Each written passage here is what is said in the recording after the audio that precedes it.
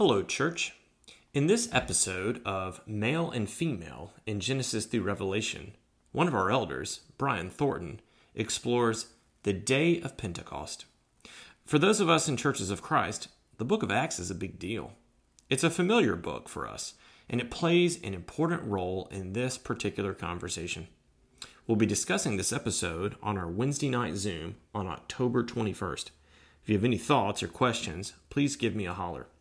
We'll frame our conversation around the responses we receive. Thank you for your participation and prayer in this important discernment. Church family, I want to start off with a word of thanks and just thank you for taking the time to download and listen to this podcast. When, as an eldership, we decided to enter into a year of discernment back last July, I don't believe that any of us foresaw a global pandemic anywhere on the timeline. And COVID-19 has certainly disrupted this process, but you guys have been so supportive all throughout this. We took a break for a little bit at the beginning, and as we decided to sort of relaunch our study in a podcast form, you guys have been so helpful in listening, in offering suggestions, in bringing questions, in bringing your insight and guidance. And I just want to say on behalf of the eldership, thank you for that, and please continue doing that. This process is made so much better with your participation, and so we really want to thank you for that.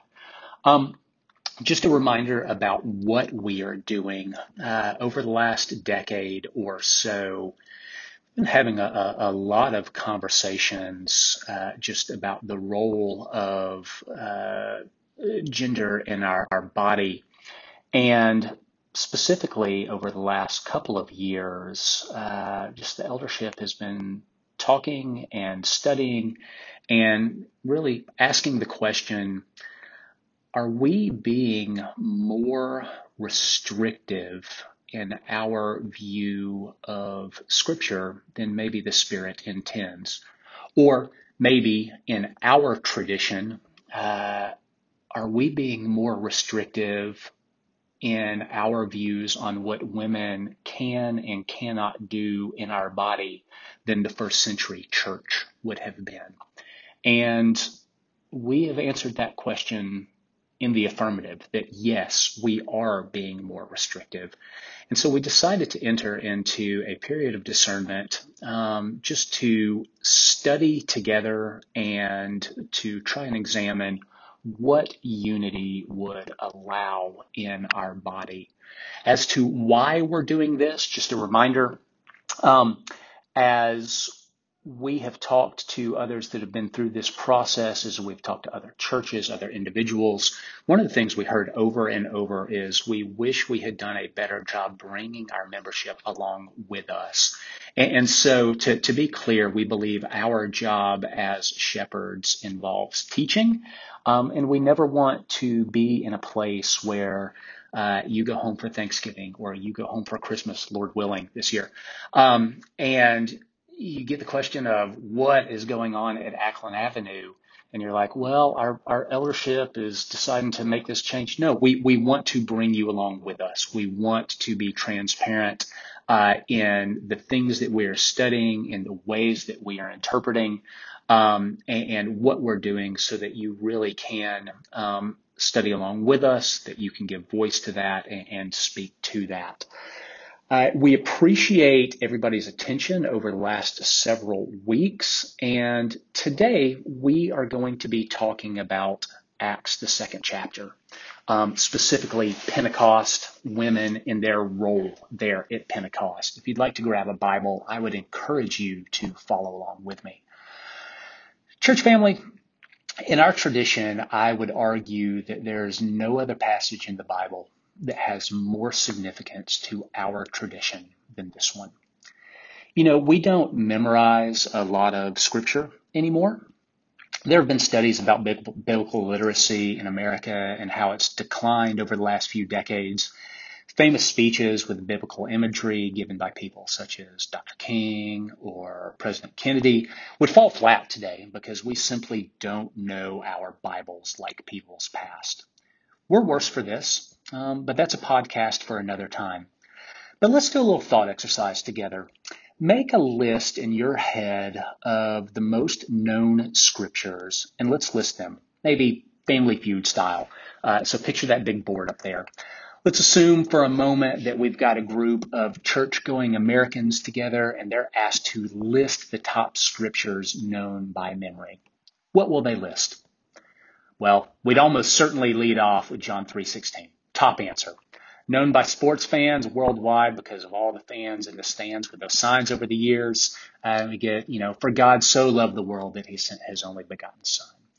We would certainly get Genesis 1:1 in there. In the beginning, God created the heavens and the earth. If somebody like Henry is on that panel, we'll almost certainly get a verse with some novelty value, like John 6:35, just that shortest verse in the Bible, right? Jesus wept. But if there's a Church of Christ person on that panel, we're going to get Acts 2:38. And everybody's going to look at them like, what? But we know this verse. It might as well be one of the foundational pillars of our tradition, that we believe in adult baptism by immersion. Acts 2 is our chapter. And tonight, I want to take a wider look at this passage for a few minutes and just challenge our thinking for a bit. Because when we look at this passage as curse reversal people, this passage has giant implications for our thoughts and our actions. We're going to need to look at this text and ask ourselves, do we believe this? And assuming that answer is yes, we have to ask ourselves what we believe about it. Are we just reading a description of an event, another Bible story, if you will? Or do we believe, as Peter will testify, that the words of the prophet Joel are being fulfilled in the presence of those gathered, and that will change things from now on? If we're going to take this whole passage as written, we have to consider the implications of this prophecy being fulfilled, both then and now. So let's read the text together. Feel free to grab a Bible if you like. For context, we'll pick up in chapter 1 to capture who we're talking about. So starting in chapter 1, verse 12. Then the apostles returned from Jerusalem, from the hill called the Mount of Olives, a Sabbath day's walk from the city. When they arrived, they went upstairs to the room where they were staying. Those present were Peter, John, James and Andrew, Philip and Thomas, Bartholomew and Matthew, James, son of Alphaeus, and Simon the Zealot, and Judas, son of James. They all joined together constantly in prayer, along with the women and Mary, the mother of Jesus, and with his brothers. In those days, Peter stood up among the believers, a group numbering 120, and said, "Brothers and sisters, the scripture had to be fulfilled in which the Holy Spirit spoke long ago through David concerning Judas, who served as a guide for those who arrested Jesus. He was one of our number and shared in our ministry." Now we'll pick up with chapter 2, starting in verse 1. When the day of Pentecost came, they were all together in one place. Suddenly a sound like the blowing of a violent wind came from heaven and filled the whole house where they were sitting. They saw what seemed to be tongues of fire that separated and came to rest on each of them. All of them were filled with the Holy Spirit and began to speak in tongues as the Spirit enabled them. Now there were staying in Jerusalem God-fearing Jews from every nation under heaven. When they heard this sound, a crowd came together in bewilderment, because each one of them heard their own language being spoken. Utterly amazed, they asked, "Aren't all these who are speaking Galileans? How is it that each of us hears in our own native language? Parthians, Medes, Elamites, residents of Mesopotamia, Judea and Cappadocia, Pontus and Asia, Phrygia and Pamphylia, Egypt and the parts of Libya near Cyrene, visitors from Rome, both Jews and converts to Judaism, Cretans and Arabs, we hear them declaring the wonders of God in our own tongues." Amazed and perplexed, they asked one another, "What does this mean?" Some, however, made fun of them and said, "They have had too much new wine." Then Peter stood up with the 11, raised his voice, and addressed the crowd. "Fellow Jews, and all of you who live in Jerusalem, let me explain this to you. Listen carefully to what I say. These people are not drunk, as you suppose. It's only 9 a.m. No, this is what was spoken by the prophet Joel. Listen here in verse 17. In the last days, God says, I will pour out my spirit on all flesh. Your sons and daughters will prophesy. Your young men will see visions. Your old men will dream dreams. Even on my servants, both men and women, I will pour out my spirit in those days, and they will prophesy. I will show wonders in the heavens above and signs on the earth below, blood and fire, billows of smoke. The sun will be turned to darkness and the moon to blood before the coming of the great and glorious day of the Lord. And everyone who calls on the name of the Lord will be saved. Fellow Israelites, listen to this. Jesus of Nazareth was a man accredited by God to you by miracles, wonders, and signs, which God did among you through him, as you yourselves know. This man was handed over to you by God's deliberate plan and foreknowledge, and you, with the help of wicked men, put him to death by nailing him to the cross.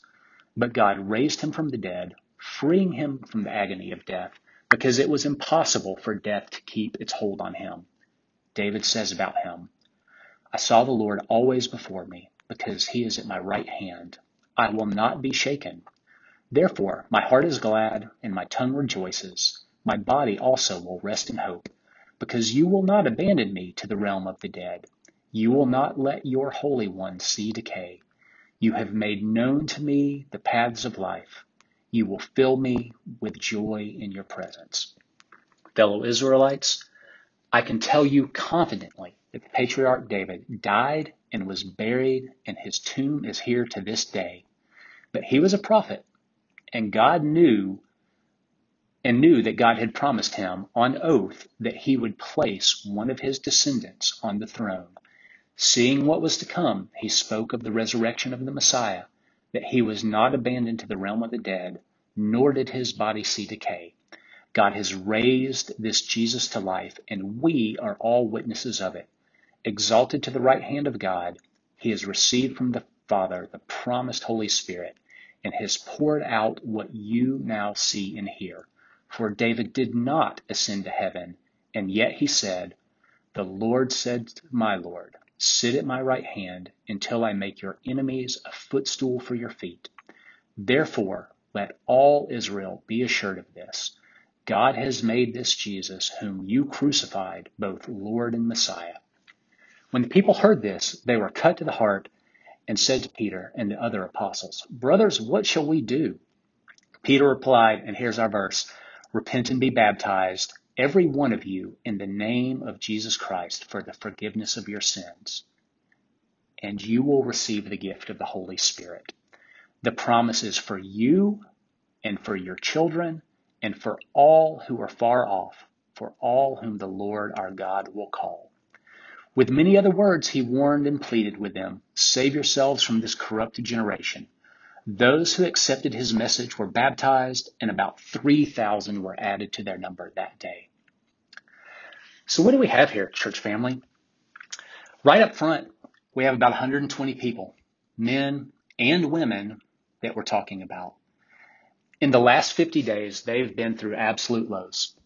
Chaos, coupled with fear about what might happen, confusion as women found the tomb empty, and then joy as a resurrected Jesus revealed himself to them.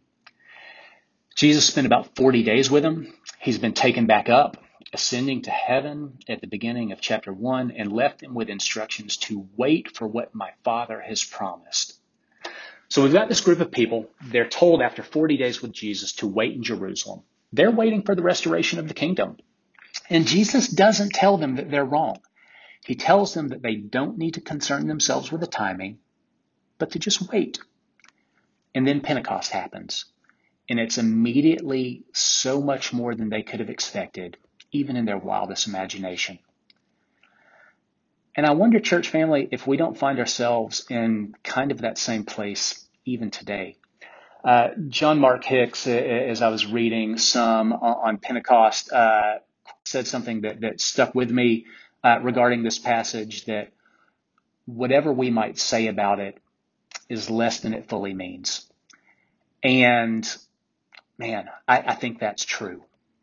But now we find this core group gathered at Pentecost when the Holy Spirit descends on them, really like an explosion, like a wild wind, and it attracts other people. Things are about to change, and I would love for us to just consider a couple of points for a moment. First, that the Holy Spirit came and descended on everyone there, the whole group. I think it's significant as we name the people up in chapter 1, that we've got the apostles named, and then we've got and the women. There's a decent chance, especially as we look at Luke's narrative of the early church. Certainly we know that a lot of the church's early benefactors were women. A lot of Jesus's followers were women. Think of the story of Mary and Martha, where Jesus exhorts Martha regarding Mary, who had taken a seat at his feet, to say, "Do not deny her at her place at my feet." The same place his disciples would have been sitting and learning. The Spirit came and descended onto everyone, the whole group. There is zero indication in the text that it was limited to just the men. You just can't get there from the text. There is every indication in the text that women were among the group prophesying on the day of Pentecost. More than that, the end times prophesied by Joel are inclusive, not just of gender, but of age, of race, and of social status. Let's go back up to the text for a minute in verses 16 and 17, where Peter speaks to them and he says, listen, he said, the prophet Joel is being fulfilled here. He says, I will pour out my Spirit on all flesh. Your sons and daughters shall prophesy, your old men shall dream dreams, and your young men shall see visions. In verses 16 and 17, Peter is saying that these words of Joel are being fulfilled in their hearing, that the last days, or the end times, as some translations have it, are being fulfilled here. Notice that language right up front in verse 17, I will pour out my Spirit on all flesh. Notice how that harkens back to Genesis 2. Where God says when a man will leave and cling to his wife and they will become one flesh. Now we have all flesh. So in this second point, I want us to consider it's that Jesus, upon his resurrection from the dead, broke that curse that resulted from Adam and Eve eating from the tree of life in the garden. All things have not been made new yet. We're not yet to the new heavens and new earth of Revelation, but the curse has been broken, and it has been broken for good. Jesus' death ushered in these last days spoken of by the prophet Joel, and y'all, we're still in those last days. That's right. If we really believe what's written in this passage, we can't look at this like it's just another Bible story. We're still in those last days.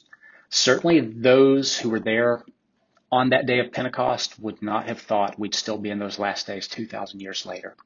If we read to the end of chapter 2 and then later on into Acts, we see that these words affected their actions, and that early church began to act like these truly were the end times.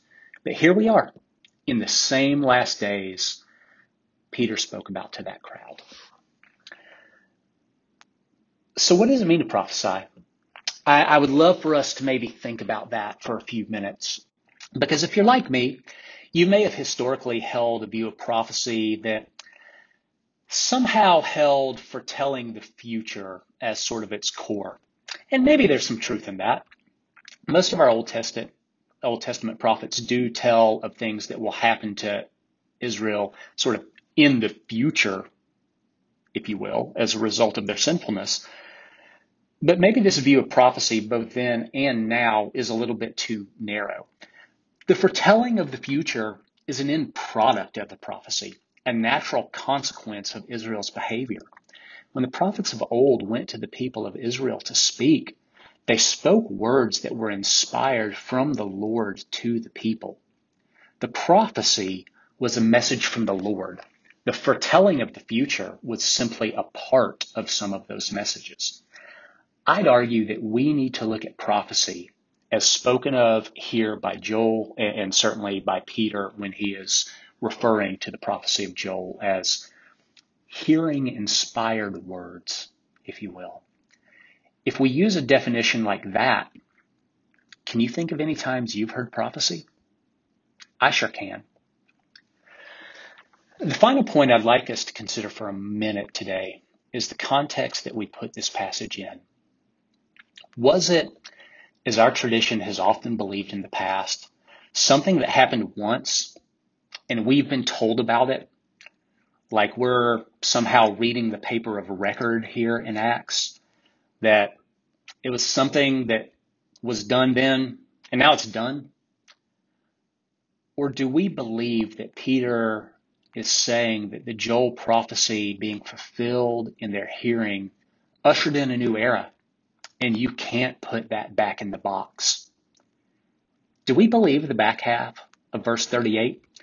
We all know the repent and each one of you be baptized in the name of Jesus Christ for the forgiveness of your sins.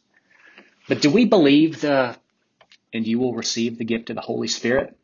You know, it's only been in the last few decades that we've grown more comfortable talking about the Holy Spirit in the churches of Christ.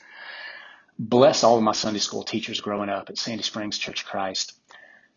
Those women and men were so formative in those early years of my life, and some of them remain formative to me to this day. Believe me when I say they covered the repent and be baptized appropriately. But they might have been a little light on and receive the Holy Spirit. It's just not something that we were truly comfortable talking about back in the day. But y'all, we can't look at the text and think Pentecost is a once and done situation. Consider a few other examples in the book of Acts. Let's go over to chapter 6 and the appointment of the first deacons. You get that they're appointing 7 men who are well attested and, quote, full of the Spirit. Chapter 7, as Stephen is being stoned, we have him being described as full of the Spirit.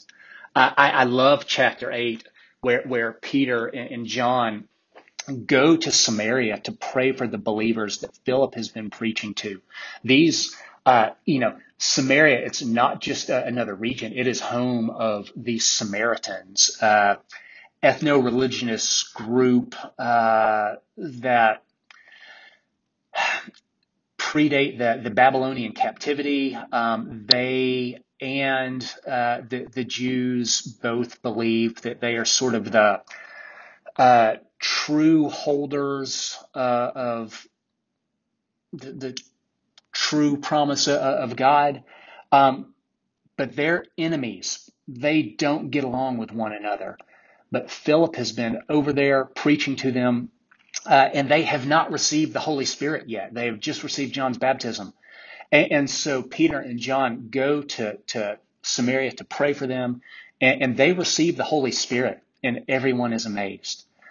Chapter 9, we have the conversion of Saul. Ananias lays his hands on Saul, and Saul is filled with the Holy Spirit.